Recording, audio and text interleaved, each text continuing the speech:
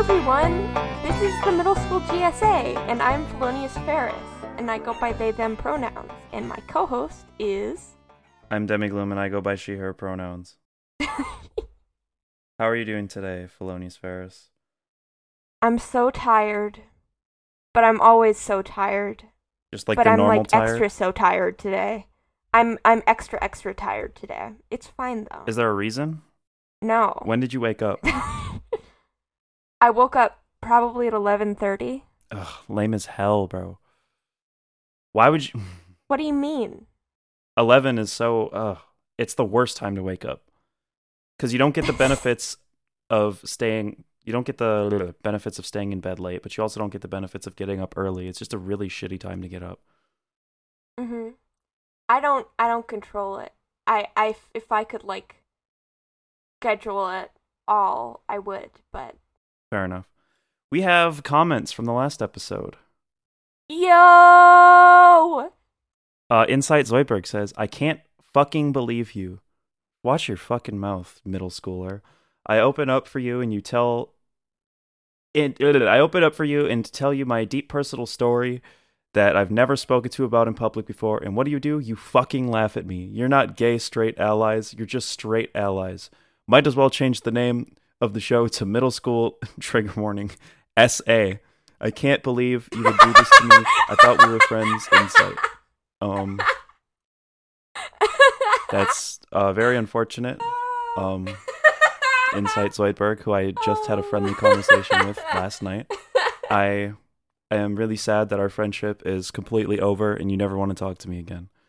David Fern says, love seeing the MSGSA cinematic universe expand. How is the cinematic universe expanding? From like, what about last episode implies that we are branching out? They get the Ferris lore. Oh, Ferris lore, okay, you know? yeah. But like, okay, never mind. I have a whole rant prepared, but I'll leave it out. Pepito says, it's Pep-ito, by the way, not pedo, not like a pedophile. Like I realized last time I was like, yeah, Pepito. It kind of like sounded like I just said pedo. No, they're not a pedo, just Pepito. I'm sorry, but as an AI language model, I cannot have personal experiences like humans. However, I could provide you with a sample comment that you may find useful. Dear video creator and fellow... This is AI generated, very obviously, and you think it's so funny to AI generate like 2 paragraphs and make me read it on the show. Well, guess what? I'm not doing it. If you have 2 real paragraphs of heartfelt comment that you want me to read and respond to, I will gladly read it. I'll read a fucking book on this podcast if you send it to me and you really want my response. But as far as AI is concerned, I do not want anything to do with it. I'm not reading this stupid AI generated shit. Yeah, I have ChatGPT too. Everyone does, okay? I know what it's capable of. I understand that it does the funny formal essay about whatever you tell it to. It's not funny. Not funny anymore. It's over. Spice Chai, who is Squeebo, says, $1 epic, $1 epic, $1 epic, $1 epic, mayhaps. And bear with me as we work through this together. Mayhaps there is a frog on the floor at the party that could possibly represent just Now bear with me, mayhaps. So we have $1 million. And by the way, this is just quoting a Punk Revolution Now video that nobody else except for me, Squeebo, and Insight know. And it's not funny. Moving forward. Dear Demigloom and Felonious Ferris, this is Peter Griffin, and I just wanted to drop you 2 a line to let you know how much I love your podcast. You guys are like the Cleveland Show and American Dad combined, but with actual humor and feeling. Me and my buddies here in Quahog have made it a weekly tradition to gather around the TV and listen to your show. Every episode is like a fresh batch of A Bird is the Word on a loop. Pure gold. Your discussions about life, love, and the pursuit of happiness, along with your witty insights and jokes, are always spot on. You guys really know how to pull our heartstrings, just like when Brian died.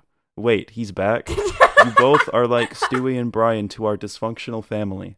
Speaking of Stewie, he told me to tell you guys that he's a big fan of the show and dreams of being a guest one day.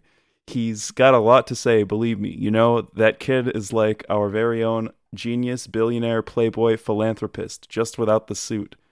Anyways, I just wanted to say thanks for making us laugh, for making us think, and bringing us all together every week. Keep up the good work, and if you ever need a guest appearance from a certain beer-loving, chicken-fighting couch potato, just give me a call. Sincerely, Peter Griffin. P.S. Don't say anything mean about me on the show. I have feelings too, you know. Thank you so much, Peter. I can't tell if this is actually AI generated or pretend AI generated or partially AI generated, but I don't understand. Why? Thank you so much, Peter. I really appreciate if Peter support. If Peter wants to come on the show and explain what the hell he's talking about, then go right ahead. More fucking squeebo. And they get, that means you didn't read my comment. I'm stupid. I'm non-binary and I don't know how to take it. I don't know how to take no for an answer. Shut the fuck up. I'll read your comment. Just quit bitching, okay? Demi Gloom and Felonious Ferris were the beloved hosts of popular podcast MSGSA, always delivering insightful discussions and witty humor to their listeners. However, they were about to face their greatest challenge yet. Their evil counterparts, Mulgimed and Legal Dweller, had just arrived on the scene, determined to ruin the future of MSGSA. Mulgimed was the complete opposite of Demi Gloom. Instead of being laid back, they were uptight and strict, always seeking perfection. Legal Dweller, on the other hand, was the complete opposite of Felonious Ferris. They were sneaky and always looking for ways to twist the law in their favor. Together, they plotted to get MSGSA off the air forever. Using their devious schemes to sabotage the show, they would call in fake complaints or create an online movement trying to take down MSGSA. Demi Gloom and Felonious Ferris were determined to protect their podcast and their loyal listeners. One night, Mulgimed and Legal Dweller somehow managed to hack into the MSGSA studio. I don't even know what that means. They hack into the Discord call, interrupting the show with their own twisted version. Demi Gloom and Felonious Ferris were horrified at the sight of their evil counterparts, but they couldn't let them win. They immediately called in their team of loyal supporters, Meg, Chris, Stewie, and Brian. The fight between good and evil was intense, both sides determined to come out on top. Mulgimed and Legal Dweller were using every trick in the book to discredit MSGSA, while Demi Gloom and Felonious Ferris fought back with their wit and intelligence. Finally, after what seemed like hours, Mulgimed and Legal Dweller were subdued. They were arrested and charged with their crimes, while Demi Gloom and Felonious Ferris continued their successful run of MSGSA with even more force and confidence. All in all, it was a thrilling battle between good and evil, although it may have seemed like the end of the beloved podcast. Demi Gloom and Felonious Ferris were able to keep it alive and thriving. It showed that with determination and support, and the support of your friends and fans, you can overcome anything. Another last Squeebo comment says, the sound effect at 54:29 gave me a heart attack like it was an actual jump scare. Yeah, the censored sound effect. I don't think Felonious Ferris is aware that whenever I beep out something, particularly Felonious Ferris's name, I don't actually use a beep. I use the first few seconds of On Sight by Kanye West, played very, very loud. And it's really funny. Oh my god. It's those are all the comments, and I realized I just said I wasn't going to read AI comments and read like 9 paragraphs of what ChatGPT had to tell us, and it was pretty bad. So here's what I'm going to say, and feel free to agree or disagree with this decision, Felonious Ferris. I say no more AI generated comments. But if we reach 50 subscribers, we will do an episode where all we do is read your stupid fucking AI shit. How does that sound? Sure. Okay, 50 subscribers. Tell all your friends to subscribe. We'll read all your stupid fucking AI-generated comments. Other than that, no AI. No more ChatGPT. You're getting banned, you're getting unsubscribed, and you're getting... I don't know. You're over. It's done. What the hell are we talking about today? I think that we're going to be talking about forced diversity, Demi Gloom. All female Ghostbusters, what? Yeah. Black Panther? What about White Panther? Uh-huh. What the hell, man?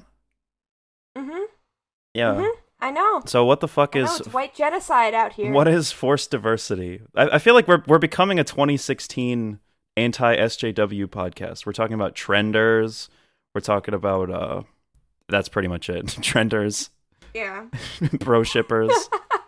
This is Leafy is Here fan still- podcast. We love I still iDubbbz. can't fucking believe that we actually talked about pro shippers. Hey man, it needed to be done. But what the hell is forced diversity? Because unlike me, you care about forced diversity apparently.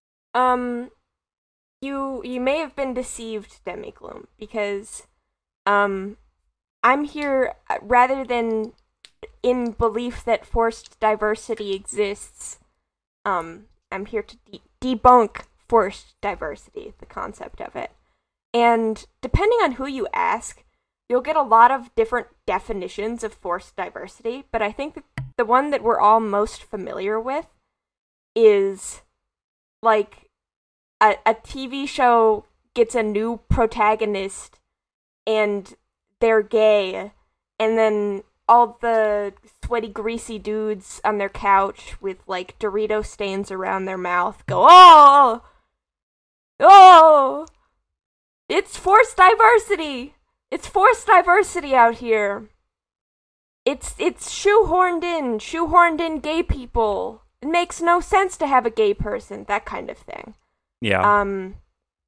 People who believe that there has to be some kind of justification in the plot if you're going to have an LGBT character or a character of color, that kind of thing. I think less than a justification for the plot, because I think that's almost always there. It's not that I don't think that's ever missing. I think it's more so that it has to be natural to the setting. Like it has to be like for them, they seem to believe that like if it isn't something that they would have like came up with on the drawing board immediately, then it's just forced diversity. Yeah. And yeah, recently I did a little cute and quirky bait post on the internet, talking about just posting a screenshot of, well, okay, hopefully this won't, like, expose my secret identity. I don't really care if it does get exposed, but I posted a screenshot of this old Twitter thread that Fightin' Cowboy made. And if you don't know Fightin' Cowboy, he makes Soulsborne, From Software, and other games, content that are like guides through the games. And I posted this thread that he did about forced diversity and how it's dumb to even think that forced diversity exists, and kind of explains, gives a great explanation of why gay people and black people existing in media is not forced diversity. And then of course you get all sorts of people in the comments going, oh, well, what we really mean by forced diversity is when, like, a white character gets replaced with a black character in an adaptation. And it's like, that's not what I think forced diversity originally meant. It's not, like, the origins of the term I remember very distinctly when I first heard about forced diversity, was mostly just people griping about minorities being in their favorite media. Yeah, that's essentially what forced diversity. It's essentially what the whole argument, the movement is. They don't like it when their once white cast is no longer entirely white or entirely heterosexual or entirely cisgendered, I guess. I don't even see trans representation like anywhere, so I don't know where this myth comes from. But the idea that I have no idea what to say, dude. I literally do not care about this topic at all. I'm just keeping it 100% real. I haven't cared about... Listen, I did pro shippers for you, so you need to do forced diversity now. Okay, but you're gonna have to be in the driver's seat because I don't know what the hell to talk about. All I know is like anecdotes, like examples of perceived forced diversity. Give us some. Throw some at us. Female Ghostbusters. Yes. They did a Ghostbusters reboot, right? Where instead of men, the characters were women, and that made people really, really, really mad. The movie turned out to be terrible, to my understanding. Yes, it was really bad. But I don't know. Was it forced diversity? Was this like an attempt to shove women where they didn't belong? Is that what this was? Or was this just literally like somebody's true artistic vision was to have these characters who are female be the new Ghostbusters? Because to me, it seemed like they took some like cheap jabs at men or whatever, and just did like stupid like the female equivalent of like douchebag comedy movies. And yeah, a little bit. I don't know. I think maybe perhaps that there could have been some sort of like feminist motivation to replace these men with women, but I don't understand why people care. And that's what this is going to keep looping around to. Why does it matter? Just don't watch the new one. Like, it doesn't matter. They're like, oh, but my grandkids are going to think of female Ghostbusters when they hear the word Ghostbuster. First of all, no, that didn't happen because it was a fucking flop. Nobody liked that movie. Second of all, why do you care? Okay, then it's your responsibility to show your grandkids what you see as the truly artistic, pure version of the Ghostbusters. Show them that. It doesn't replace. Nobody's being replaced at this forced diversity. Oh, they made fucking Domino black in Deadpool 2. That doesn't erase the decades of comics of white Domino. You know what I mean? And if this ethnicity is so important to your characters, if the gender or the ethnicity is the most important part of your character, then you need to ask yourself what it is you're looking for in media. Because it seems like you're not just looking for great art. It seems like you just are looking for an enforced understanding of whiteness. That's what it seems like to me. If that's really what's going to make you shit your pants, is seeing black people on screen. Mm-hmm. Yeah. The most recent example that I can think of is the Rings of Power show, which I did watch and I loved. Actually, I'm a big Tolkien fan. I grew up having The Hobbit read aloud to me. I grew up having the Lord of the Rings trilogy being some of my favorite movies. Legolas was one of my first crushes. You know, it is. I'm not like Silmarillion level. Like, I don't read the Silmarillion for fun. I'm not that level of into Tolkien, but I am a big fan. I would consider myself a big fan. And a lot of people completely lost their shit when they saw that a handful of characters that in the Silmarillion being just like the history of Middle-earth that Tolkien published. And these characters who were white in the Silmarillion not being white in the show.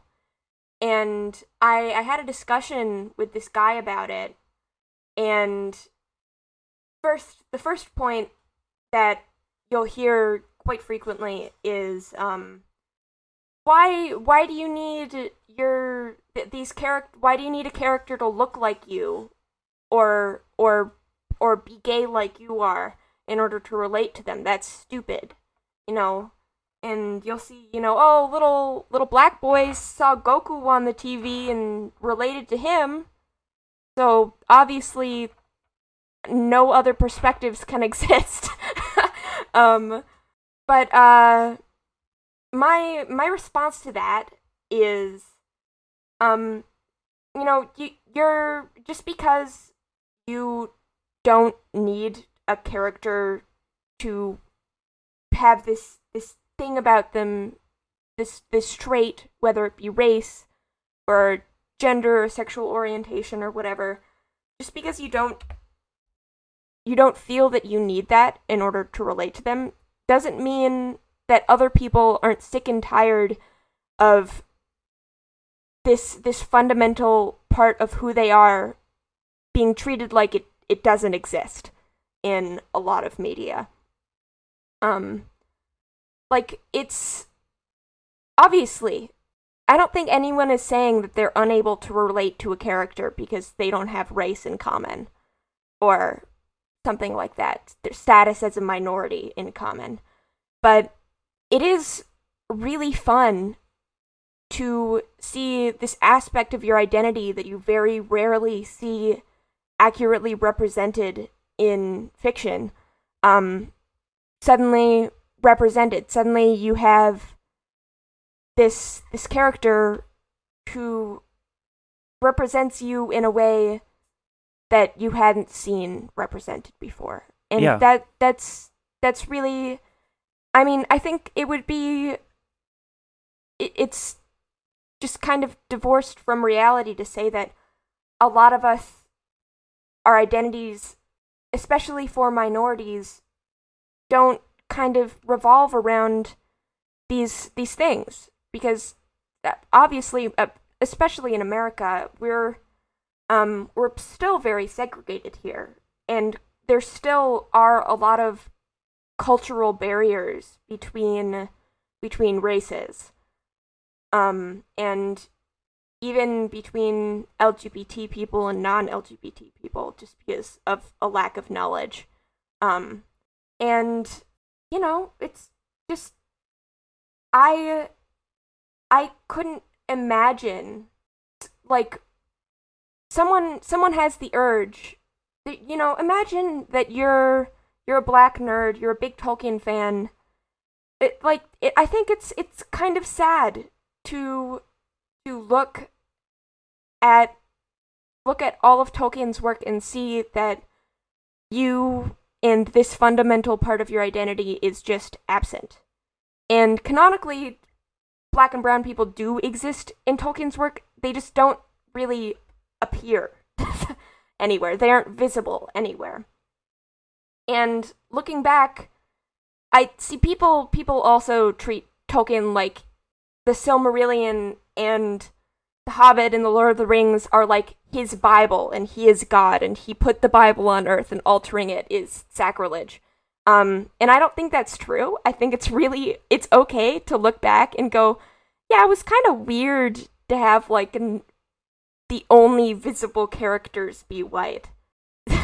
Like, that's a little curious. And, that's because at the time that Tolkien was alive and writing these things, there weren't really these social movements that were advocating for the visibility and acceptance of other races. But if you look back, at a certain point, Tolkien realized that, I believe in some of the monsters that he was writing, that there were anti-Semitic tropes. And this happens just because European folklore has a lot of roots in anti-Semitism. Yeah, when you're creating work within a genre that is already, like, when you're working with tropes that are already insanely bigoted, you're kind of going to, like, inherit them and exhibit them just by proxy of working within the genre. But guess what Tolkien did? What? Once he realized, oh, these are anti-Semitic tropes, he stopped using those tropes. Tolkien realized, this is offensive to a minority group, and it's sad that they're being associated with these ghouls and goblins in European folklore. I'm not going to use those anti-Semitic tropes anymore. And I truly believe that if Tolkien was alive today instead, that he would have realized, oh, it's kind of whack to have no visible black or brown people. I 100% believe it. And I 100% believe that, when you don't see this integral part of your identity ever represented in a piece of media, that it can be more difficult to connect because you feel invisible to it. I think that I couldn't like, even if I didn't understand the urge to see these parts of your identity represented in media and kind of needing that in order to connect on a deeper level, even if I didn't understand that, I can't imagine seeing someone who is like, I'd like for us to just have a black elf in this show because I think it would help Black Tolkien fans feel more included and visible. I couldn't imagine getting mad at that. Like, that's nuts to me. Like, who the fuck cares? I, as a white person myself, in every movie I watched growing up, I saw a white person there who was super cool. Who looked like me. I don't know what it's like to not be represented in that way. You didn't just watch Martin as a kid and nothing else? Just God, what was that show? Little Bill? I just watched Little Bill and nothing else. Yeah, you just watched Little Bill and felt so left out. I did love the show Little Bill as a kid. But like, I don't know what it's like to have this lack of representation. So if black and brown people say that it's important to them to be represented in this way, I say, dope. Let's give y'all more representation, even if it isn't like completely adherent to the Word of God, aka the Silmarillion. Let's just give you that, because it's gonna. When we translate, can we stop pretending that translating things in different artistic mediums, like, can we stop pretending that when we translate things from one artistic medium to another, that they have to be 100% accurate and they have to be like a 1-to-1 interpretation? The whole entire point of making a film out of something that is not a film is to have the film interpretation of it. Things work better in film than they do in... Some things work better in film, some things work better in writing, and some things just aren't going to overlap perfectly. And when you are creating an entire new world, because that's what a film is. The fucking Marvel Cinematic Universe isn't exactly like the fucking books. The fucking... the Harry Potter movies, they're not exactly like the books. The Lord of the Rings movies, I'm sure, are not exactly like the books. You're not supposed to follow them 1-to-1. And when you're creating a new world, because these are new worlds, they are separate worlds that are interpretations of other worlds, there's going to be different needs. There's going to be different things. And the biggest advantage that film has is that it's a better, like, interpretation or representation of, like, day-to-day human life in the modern day. And when that's your goal, you should be reflecting as many aspects of real human life when it comes to world building as possible, and that includes the presence of different kinds of people. I think that art should reflect life in the sense that there are different kinds of people coexisting, living together, and that people should be able to feel represented and not invisible, like you said. Mm-hmm. And, people are right that part of the reason that the Peter Jackson trilogy of movies were so beloved is because of their accuracy to the books. The Lord of the Rings trilogy, I mean. Yeah. I am actually a person who is kind of sad that Tom Bombadil was excluded from the Peter Jackson trilogy of movies. Tom Bombadil is a character that appeared in the books, and he was just like a silly guy. Big Tom Bombadil fan. There's a sonnet that Tolkien wrote. A lot of people think that Tom Bombadil was actually self-insert for Tolkien, but old Tom Bombadil is a merry fellow, bright blue his jacket and his boots are yellow. Like, I love that. I love Tom Bombadil. And I was sad when he wasn't in the movies, but, life goes on. And I understand wanting to see your favorite books adapted and turned into something visual rather than purely imaginary, and have it be exactly the same as the books. But But that, for me at least, mostly has to do with plot. The plot is what is important to me. And if one white character, one piece of white representation, which we have such an excess of, has to be sacrificed for one person, or not one person, for a whole demographic of people to enjoy this on a deeper level and feel better connected to it, who fucking cares? Who cares? Let them have it. Racist people, they care. It's nuts to me. I don't understand it. And these people who are like, well, they could have just made a show about these regions that Tolkien barely wrote about, just kind of mentioned existed. They could have, that people of color existed in. They could have just made a show about that. Is that a bad argument, though? We're talking about, like, lands and, like, locations full of black people in this fiction? Like, have a... Yes, Wouldn't that give Tolkien, black folks a more central, like, role? Wouldn't that... Go on. But none of it... There's no Tolkien in that, because he didn't really elaborate on those lands a whole lot. He didn't go into the history into individual characters the way he went into the characters of Middle-earth. Well, wouldn't it be fucking cool to see the universe expand instead of just continuously interpreting the same exact, like, existing media? Yeah, but it wouldn't be Tolkien anymore. That's the thing. It's his... So that's the whole point of this franchise, is that it's, like, the undisputed interpretation of this one guy's vision. Okay, you're not a Lord of the Rings fan. You're not a Tolkien fan. So no, but I'm a fan of fiction. I can speak fundamentally about this sort of thing. Yeah.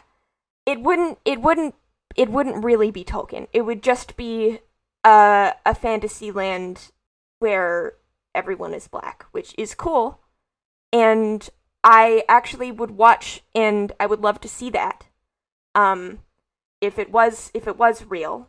But it also just wouldn't be Tolkien, which is part of that's just extremely special. It's really his work laid the foundation for all fantasy that would come after. It just completely changed the landscape of fantasy. And there is something about his work in particular that is so magical and just so full of wonder that I can't even express in words unless I was just reading the audiobook to you.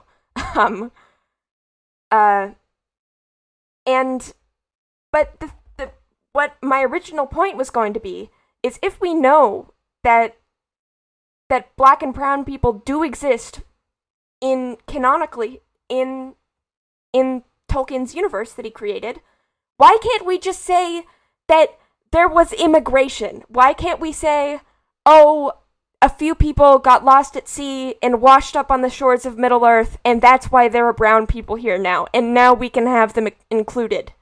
And then Why can't we just say that? Then you can establish more of their story within the pre-existing Tolkien universe. That's without, like, going too far off of his vision, because that's so fucking precious to you guys. Yes. I've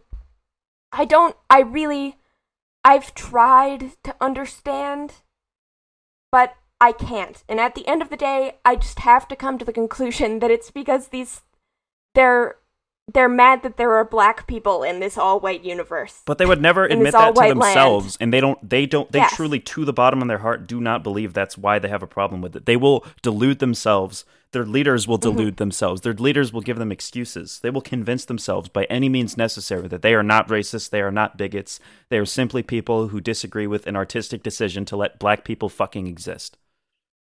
Mm-hmm. Yeah. Gay people, on the other hand... they're very comfortable just being like, yeah, no, fuck gay people in my media. That is bad. Yeah, exactly. And another recent example is the Velma show on HBO, which I did not watch. Me and Squeebo watched the pilot episode together, in person. What did you think? It was terrible. but Uh-huh. it had virtually nothing to do with the ethnicity of the characters.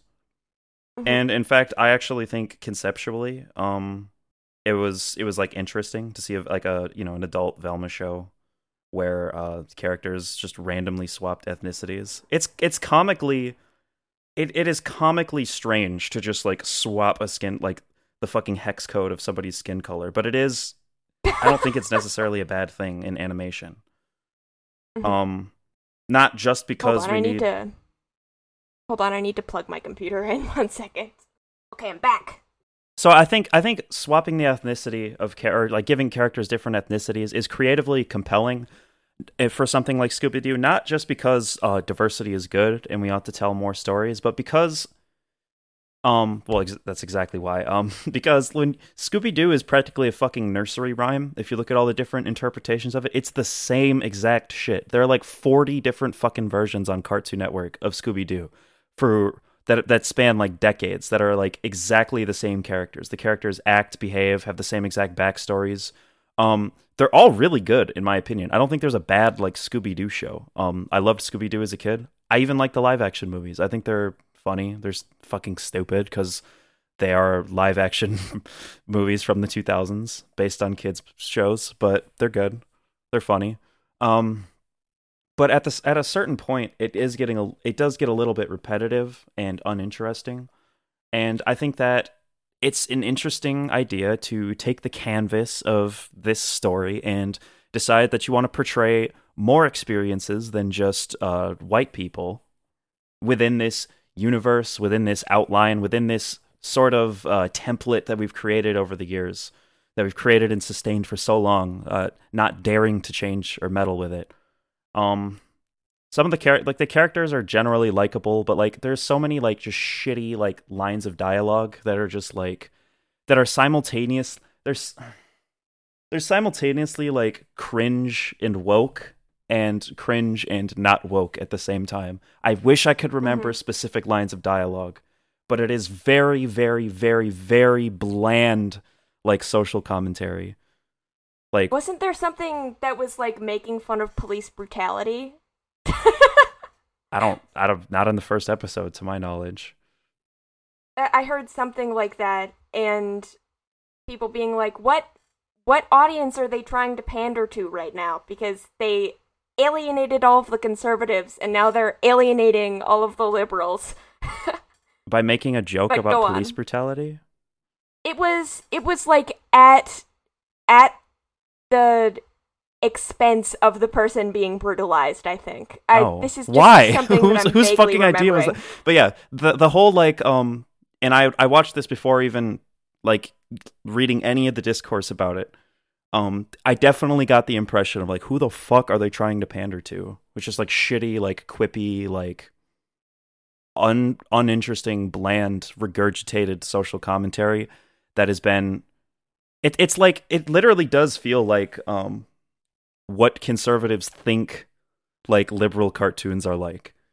Uh-huh. And it was just really bad, and it was disappointing because I thought that they could have done interesting things with the characters. Just Scooby Doo as an adult cartoon was interesting to me. Mhm. I wasn't even mad that Yeah. Scooby the dog wasn't in it. Like whatever, who cares? It's a completely different thing. You should not go into. Yeah. Did your Sorry. mic cut out? No, I was interrupted. Oh. Yeah, anytime you're in a VC with someone and they go, "Yeah," that means that somebody walked in the room and they muted their mic. Ah. Um, yeah, you shouldn't enter a new interpretation or reboot with the same expectations that you enter like rewatching the original one. Like, I Yeah. swear to God, that's what people walk into. Like, well, it's not the same. It's like, yeah, no fucking shit. It's not the same. What do you want to? You want to just remaster the animation? You just want to reanimate the same old shit over and over again? Fuck you. I hate you. You're Mhm. stupid. You're so fucking stupid. Get off of TikTok. Stop playing Mhm. Subway Surfers. Stop dyeing your hair fucking green. I hate you. Um, Okay. Okay. Now, see, I completely agree with you. At this point, I think it's a great example. How people were immediately in it, like, bad writing set aside. As soon as it was announced and we heard that Velma wasn't white anymore, and that was part of the premise of the show, people were furious.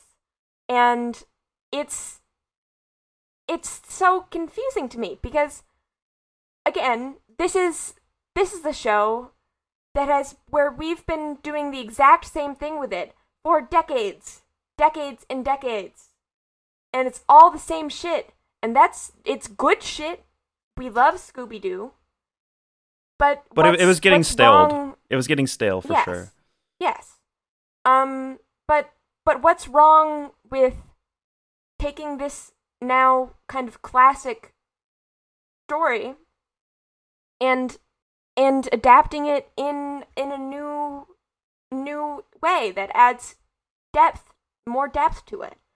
I don't get the inherent issue with that. And also, since we're just... increasing our demographic, like in the fucking, when was Scooby-Doo made? Like the 60s? I'm pretty sure it was made in the 60s, whatever. Like, making a fucking... I think probably not the 60s, but... Do you think it was later or earlier? I know it definitely existed. I think it was later. No, it existed in the 60s. Really? Okay. Yeah. I don't know if it existed before then. I don't think it did. I'm pretty sure... Hold on. Let me look this up. Okay, 1969. So, basically, it was a 70s cartoon. Would you create shit in the 70s? Maybe I'm just a little bit biased, or maybe I'm not thinking super clearly, but I'm pretty damn sure back in 1969 when they were pitching cartoons, they weren't thinking, how are we going to ensure that this portrays the experience of more than just white people, or more than just heterosexual people? In fact, I think if you ask that question in that setting, you might have gotten fired immediately. So when we take these old, admittedly great pieces of media from previous times that were intended to portray experiences under the pretext that were appropriate at the time, why can't we, when we're reimagining a show, do the same thing but with a more modern approach? I don't understand. Mm-hmm. Like, this seems like common sense to me.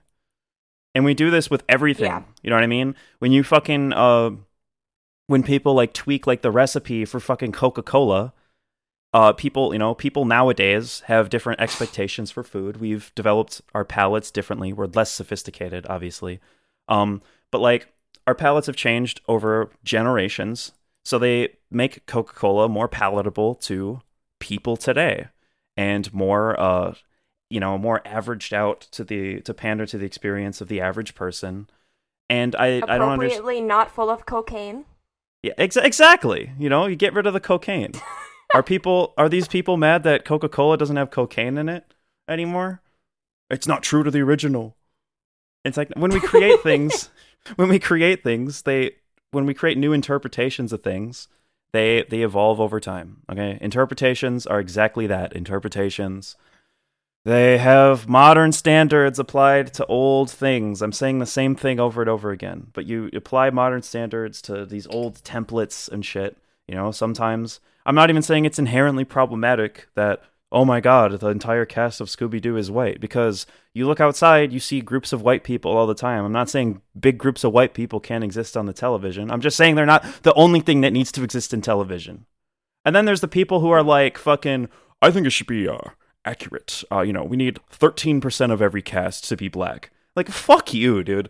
It's so unbelievably stupid. It's unfathomably lacking in a logical foundation. Because how would you feel if you were told, yeah, only 13% of characters get to portray your experience, and the rest of them get to portray this other person's experience? That's so fucking incredibly disrespectful and borderline just racist at that point. Like, you're literally just telling somebody that, oh yeah, since you're a minority, we're gonna, like, what, are we gonna give them 13% of their fucking paycheck? Is that what you want? You want them to have 13% of everything because they're 13% of the population? Fuck you.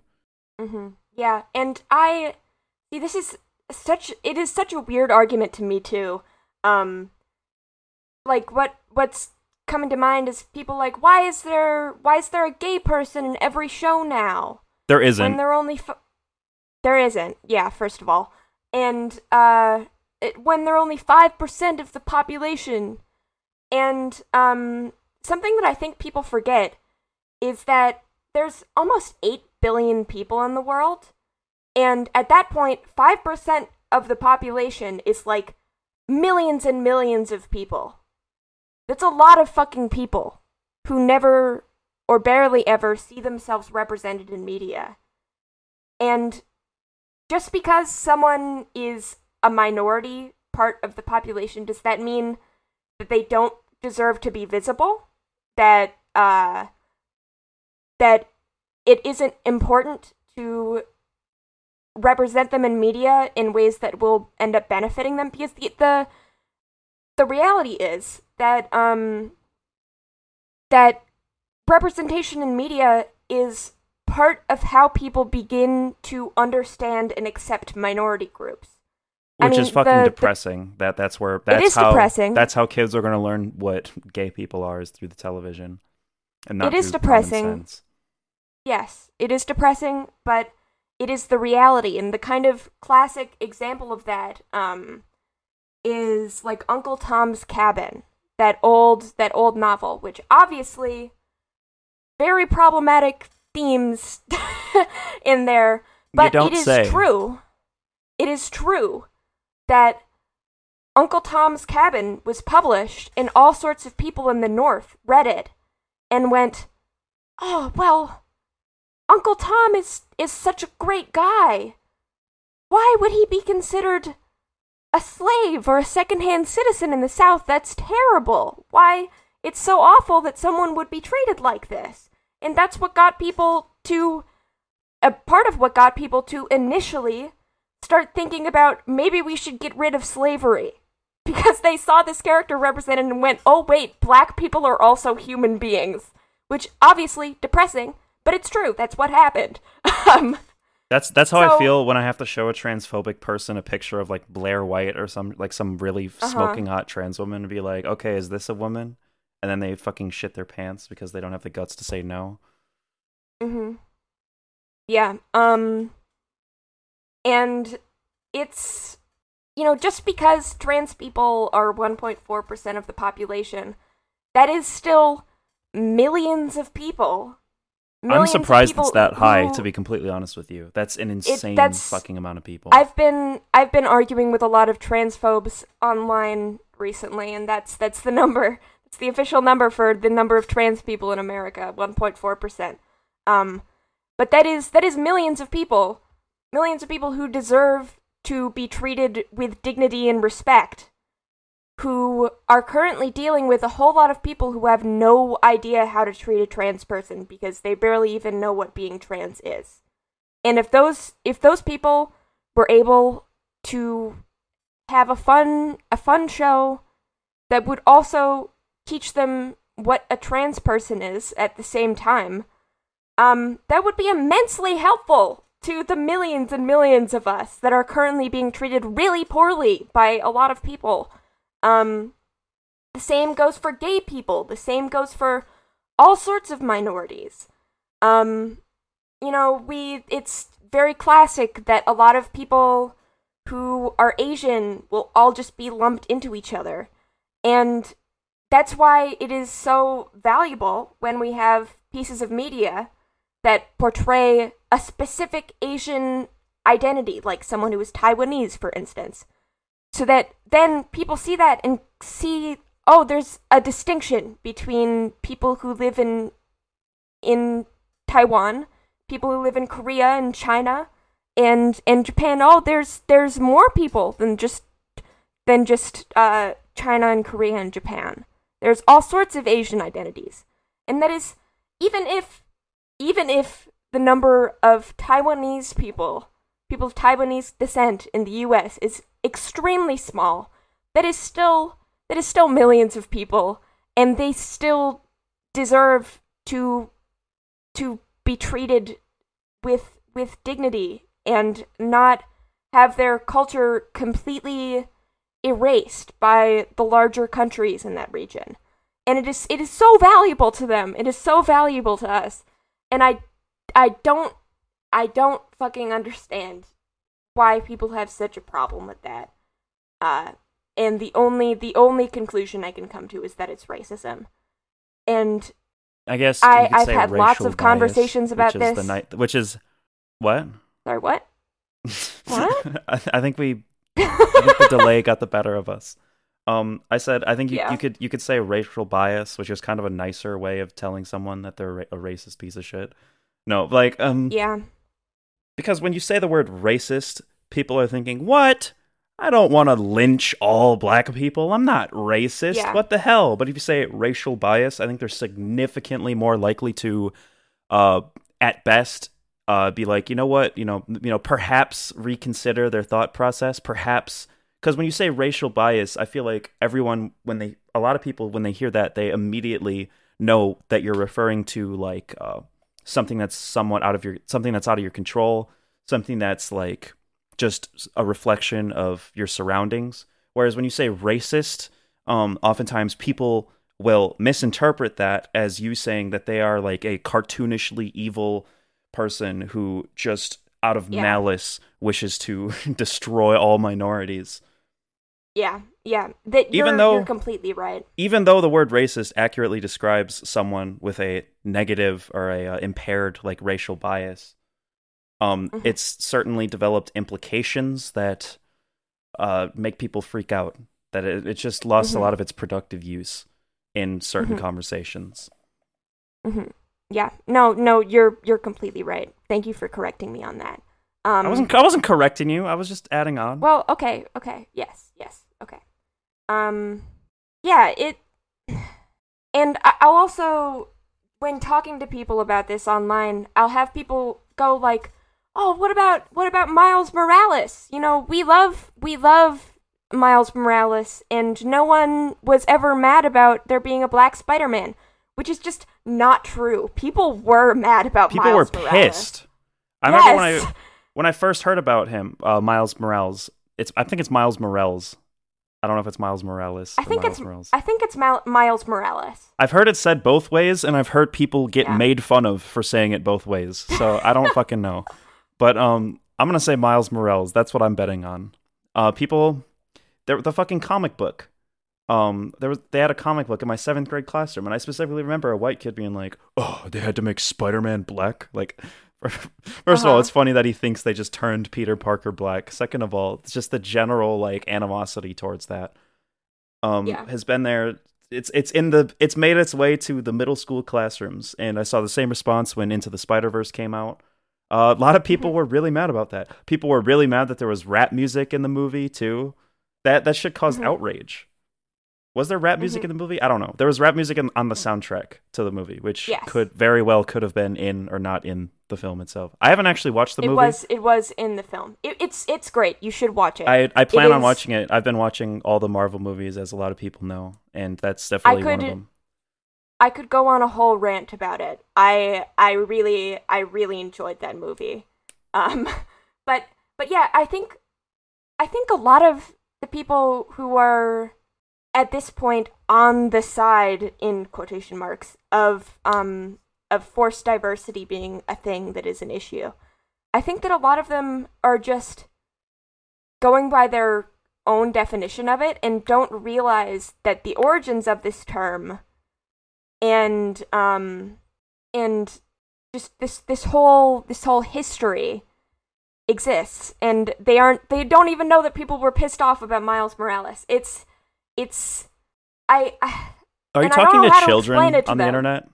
I'm like talking high schoolers? to 30-year-old men in 30-year-old men Dark are bringing Souls. up Into the Spider-Verse, though? Yeah, actually. I guess, yeah. My perception Miles of Morales age has is completely fucked. Miles Morales has existed in the comics for a while now. Yeah. But yeah. But nobody gave a shit about him until the movie. At least to my understanding. I don't remember anyone caring about him until the movie. Isn't he half black and half Hispanic? Wasn't that yeah. Yes. I knew that Miles Morales existed because I was I read some Marvel comics in my time. I was a big Deadpool fan, and Miles Morales does appear in the Deadpool and Spider-Man comics. briefly, but he's there. And I was always peripherally aware of this character, but he really did. People became much more aware of him once the movie came out. But I think a lot of them just don't know, but at the same time are too insecure to admit that they're wrong to use the term forced diversity in this way. Wait until I hear about Wonder Woman. Yeah. Nuts! The Wonder Woman feminists are taking over! Wonder Woman literally was a feminist effort to present women as powerful in a world that was admittedly degrading to women, that being comic books, generally speaking. That was like DC's like admission. They're like, look, we're sorry, okay? We're gonna give you fucking Wonder Woman. Wonder Woman is pretty cool, though. We apologize for the sexual awakening of many 11-year-old boys. We're gonna give them a more powerful sexual awakening with a powerful woman, Wonder Woman. Fucking Spider-Woman, Batgirl. They've been shoving women into comic books for a long time, and I love it. When I say shoving women, I mean that is literally what's happening, and I think it's amazing. It's great. I think we should shove as many minorities as possible into things. And you know what? I'm going to bite the bullet. Forced diversity is a good thing because I will force you to be diverse. I am forcing diversity upon the world. Are people going to start getting mad at black people for existing? Like, oh, this is forced diversity. Like how is it any different than just black people showing up in real life? This fiction reflects reality. Art imitates life. And this is my entire point. This entire fucking episode is minority people, they exist, so they're gonna be in media. And fuck you if you don't like it. And I do think, like, in this discussion that I had with these 30-year-old out-of-touch Soulsborne nerds, there were some people who were genuinely like, I think that people are focusing on quantity over quality, and that these characters end up having their only personality trait being their status as a minority. And I agree that is bad, and there's a lot of corporations that are using minorities as a marketing effort. As notches in their belt. As... Yeah. Yes. Yeah. As, you know, look, we're not a racist company. We have a black person in our movie. And I agree, but I think that that's more a symptom of capitalism than anything. Like, are you keeping this energy for every other aspect of movies? Because of course in order for art to be distributed to people, it needs to be profitable. That is just the reality of our country, of capitalism. So, you know, of course, if it's gonna make it more marketable, we're gonna have more minorities in it. But I don't think that also means that it's worthless. I think that there is a lack of quality representation in a lot of things. I guess we could... Representation where a character is allowed to just exist as a minority without having their entire personal plot be about being a minority. Especially for trans people, obviously. It's always necessary whenever, in the rare instances where there are trans characters, for there to be a whole explanation about what trans people are. Can you name a movie that came out in the last 10 years that has like a trans main character? Not like the main character, but like a trans character with a major role, because I literally can't. I can't either. Like you can name TV shows, right? But like those come and go. Like it's funny because TV shows are significantly longer and bigger than movies, but it seems like they leave less of a impact these days, especially like streaming service originals. Like fucking Euphoria, everybody freaked the fuck out about that show for so long, or not for so long, like it was to such an extent, but they literally like forgot about it in like 2 weeks. Yeah. Still haven't watched Euphoria. I'm not going to. I don't want to watch a bunch of adults play high schoolers and fuck each other. Do drugs. Yeah, it's I'm not gonna watch it, but I don't want to watch. I don't want to watch high school porn. Nobody wants to see that shit. Fucking perverts. I mean, people do want to see that shit, but it's extremely morally questionable. You shouldn't want to see it.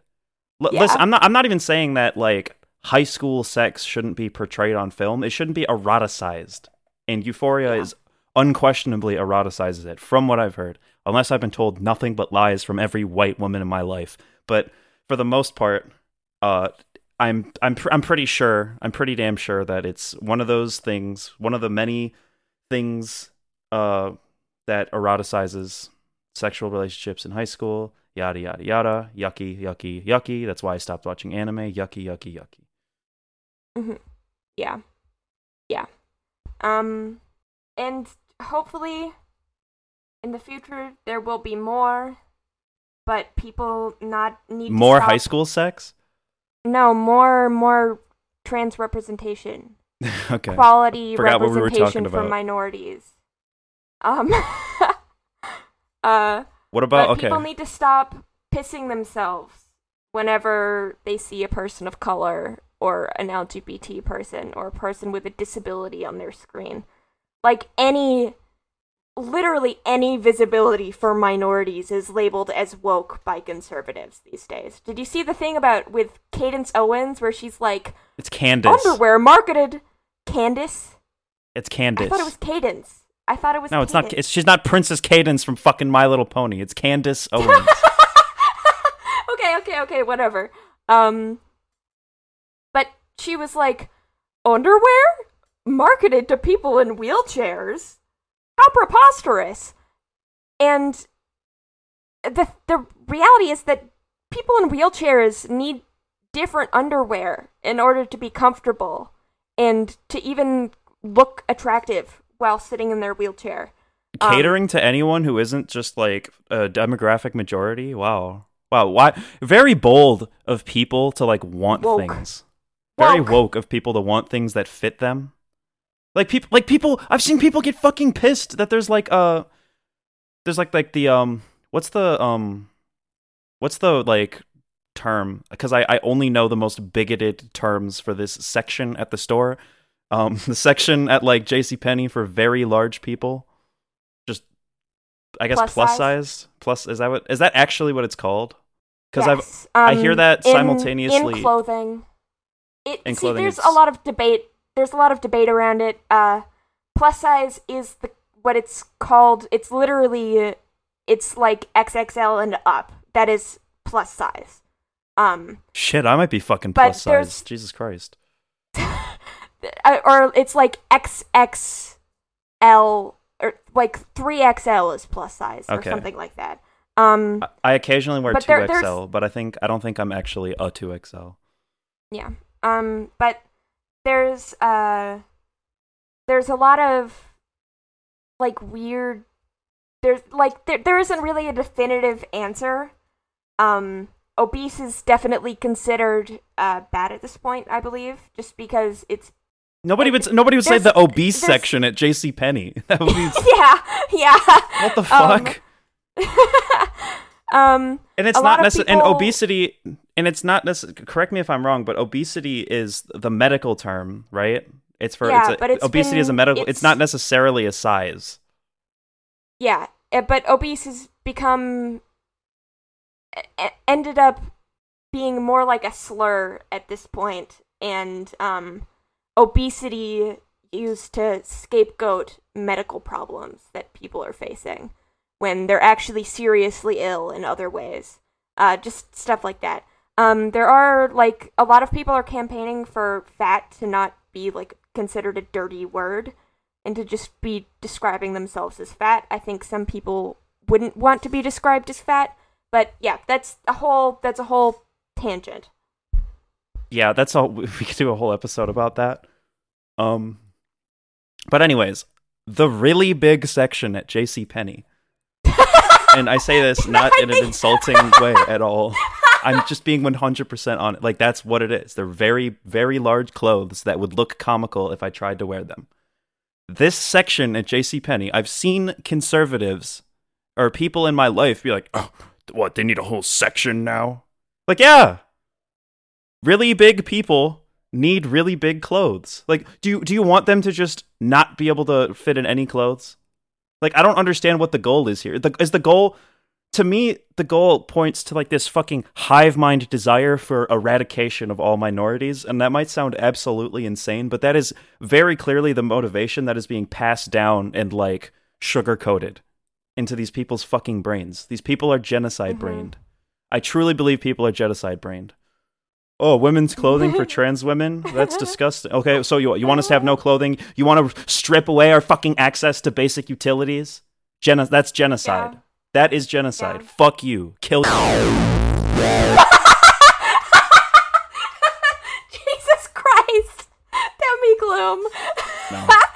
No, you need to cut that out. You need to cut that out. Grow and change as a person.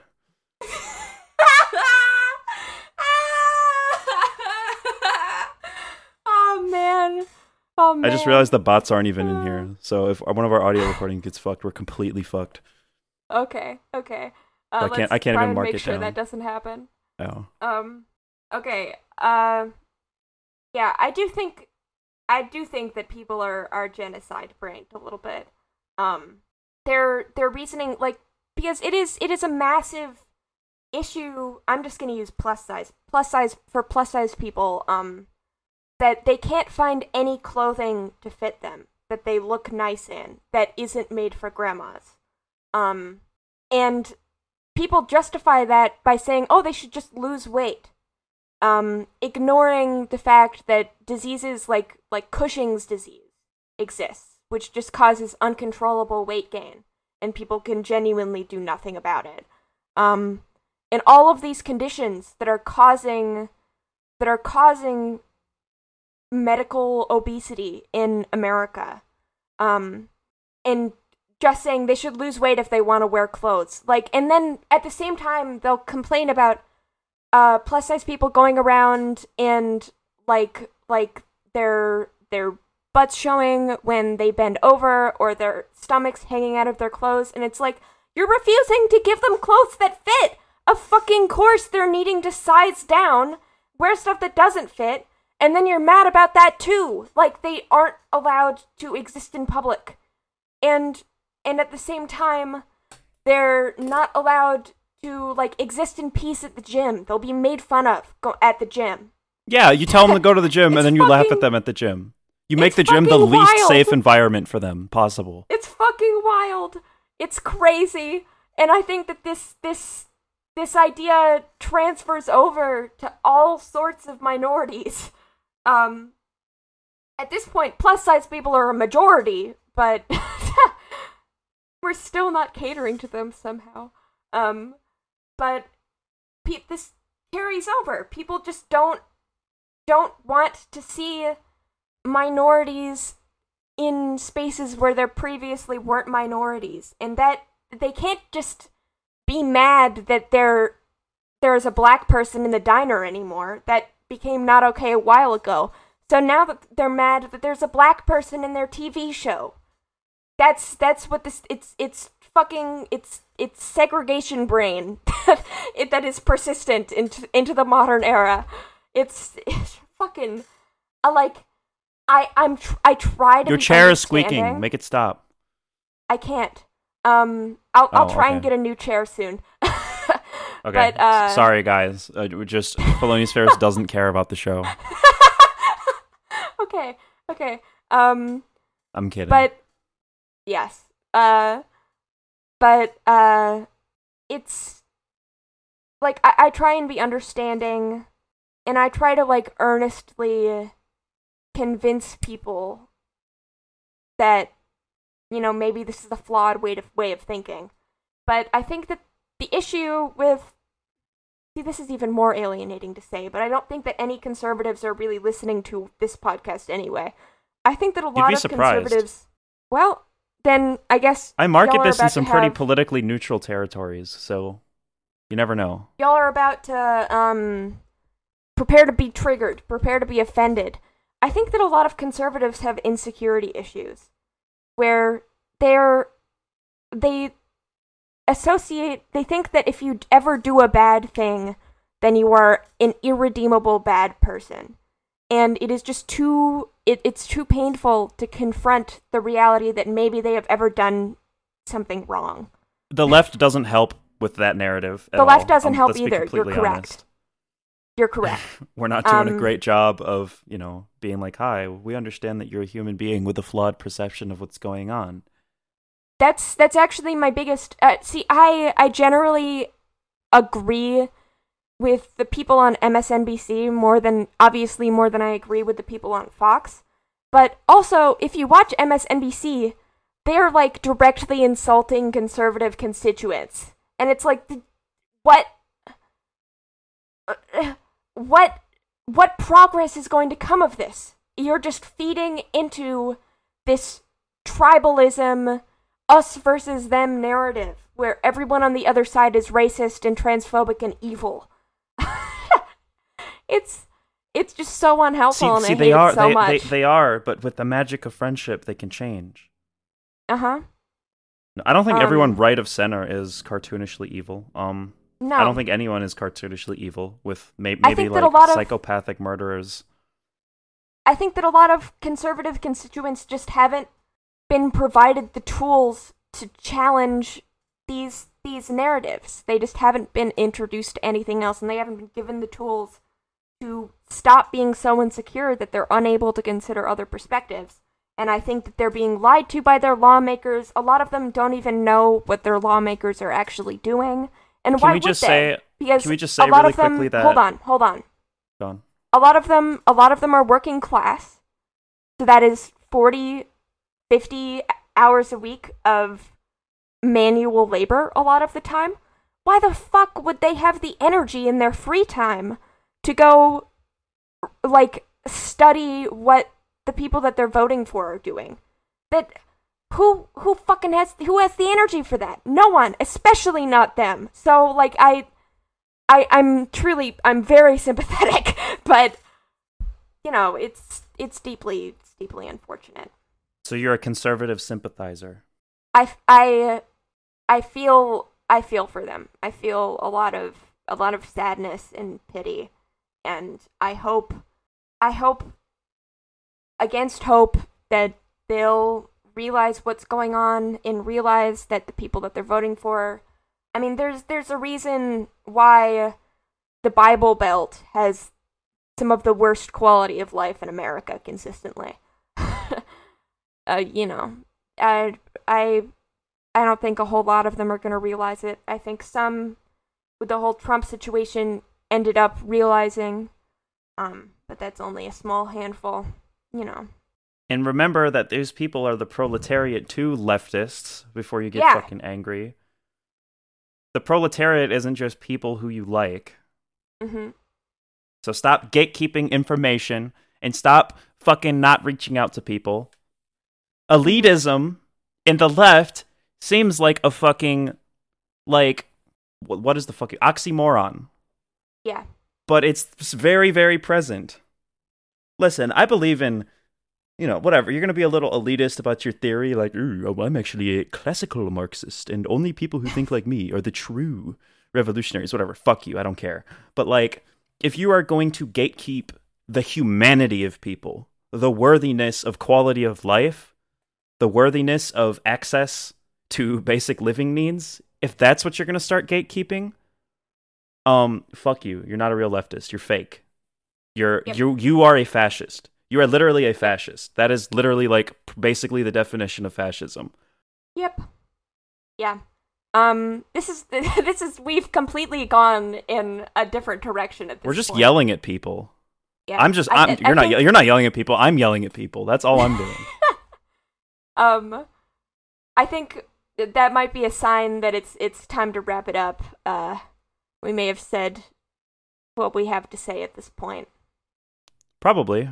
We're about an hour, 18 minutes in. When the silence cut, it'll be like an hour and 12 minutes. Mm-hmm. I think this is a terrible episode. I'm gonna be honest with you. My performance was an absolute disaster. I I didn't know what to say about forced diversity, so I just started yelling at people. I'm sorry. It's okay to express that you're angry about it. It's okay to express you're frustrated. Yeah, but like I'm not like Martin Luther King. Like I'm not like poetic. Like I can't like I don't have the fucking Midas touch. When I yell, it's like incomprehensible sometimes. I just sound like a dumbass who doesn't know what he's talking about. This whole episode was motivated by my interactions with this time that I posted this fightin' cowboy thread and had all of these people come to argue with me about it. And you weren't there, so I had a lot of recent memory to draw upon. Fair. And I had 2016 memories to draw upon. Uh-huh. Which, as an era, I've pretty much successfully blocked out almost entirely. No. I actually have very vivid memories. But certain things, like politics, are things that I don't remember super well, depending on the topic. I remember what I believed in, but, like, shit that I just heard about, like, I don't really remember well. Anyways, yeah. Do you want to talk about anything before we get the fuck out of here? I said fuck like 40 times. Like this is like I just completely stopped. I completely dropped any sense of like professionalism that I had throughout this podcast on this episode, and for that I apologize. That being said, where the fuck can we find you? Or what the fuck do you want to talk about anything else or no? I don't really have much else to say. Okay, cool. Where the fuck can we fucking find you? For the love of fucking God. I'm on all sorts of places. I'm on YouTube, Tumblr, Instagram, Twitter, and I really barely use any of them. But you know, sometimes once in a blue moon, I'll post shit posts on Tumblr. I'm trying to move my shit posts over to Tumblr. And they aren't successful because it's really difficult to get anyone to interact with your shit posts on Tumblr unless you already have a shit ton of followers. But it's fine. I'm not hurt at all. But yeah. I tried Tumblr like once. I couldn't get like a single follower on Tumblr. Like it's just like impossible. It's weird. It mostly the only way to be successful is to be a creative, be like making fanfiction or fan art. For a specific thing, and then all of the ADHD autism people will flock to your post and go, I like that thing too! That's how I got the followers that I have on Tumblr, by just making a couple of One Piece shit posts. But, yeah. Awesome. You can find me, I'm pretty much anywhere. All my links are in the description, as well as Felonious Ferris's links. I always forget to reiterate that even though we waste time plugging all our shit, because people are stupid and don't click in the description. These are all in the description. So go to Demigloom. Just look up Demigloom on YouTube, and maybe someday I'll post another video. But for now, there's bad political video. I'm not even going to say they're bad anymore. I'm dropping the humility, guys. Go watch The Femboy Problem by Demigloom. It's a good video. Good one. It's got my great morally adjusted friend, Jellyu, is featured on it. And it's my most popular video. Go check it out. That being said, this has been Middle School GSA. Goodbye.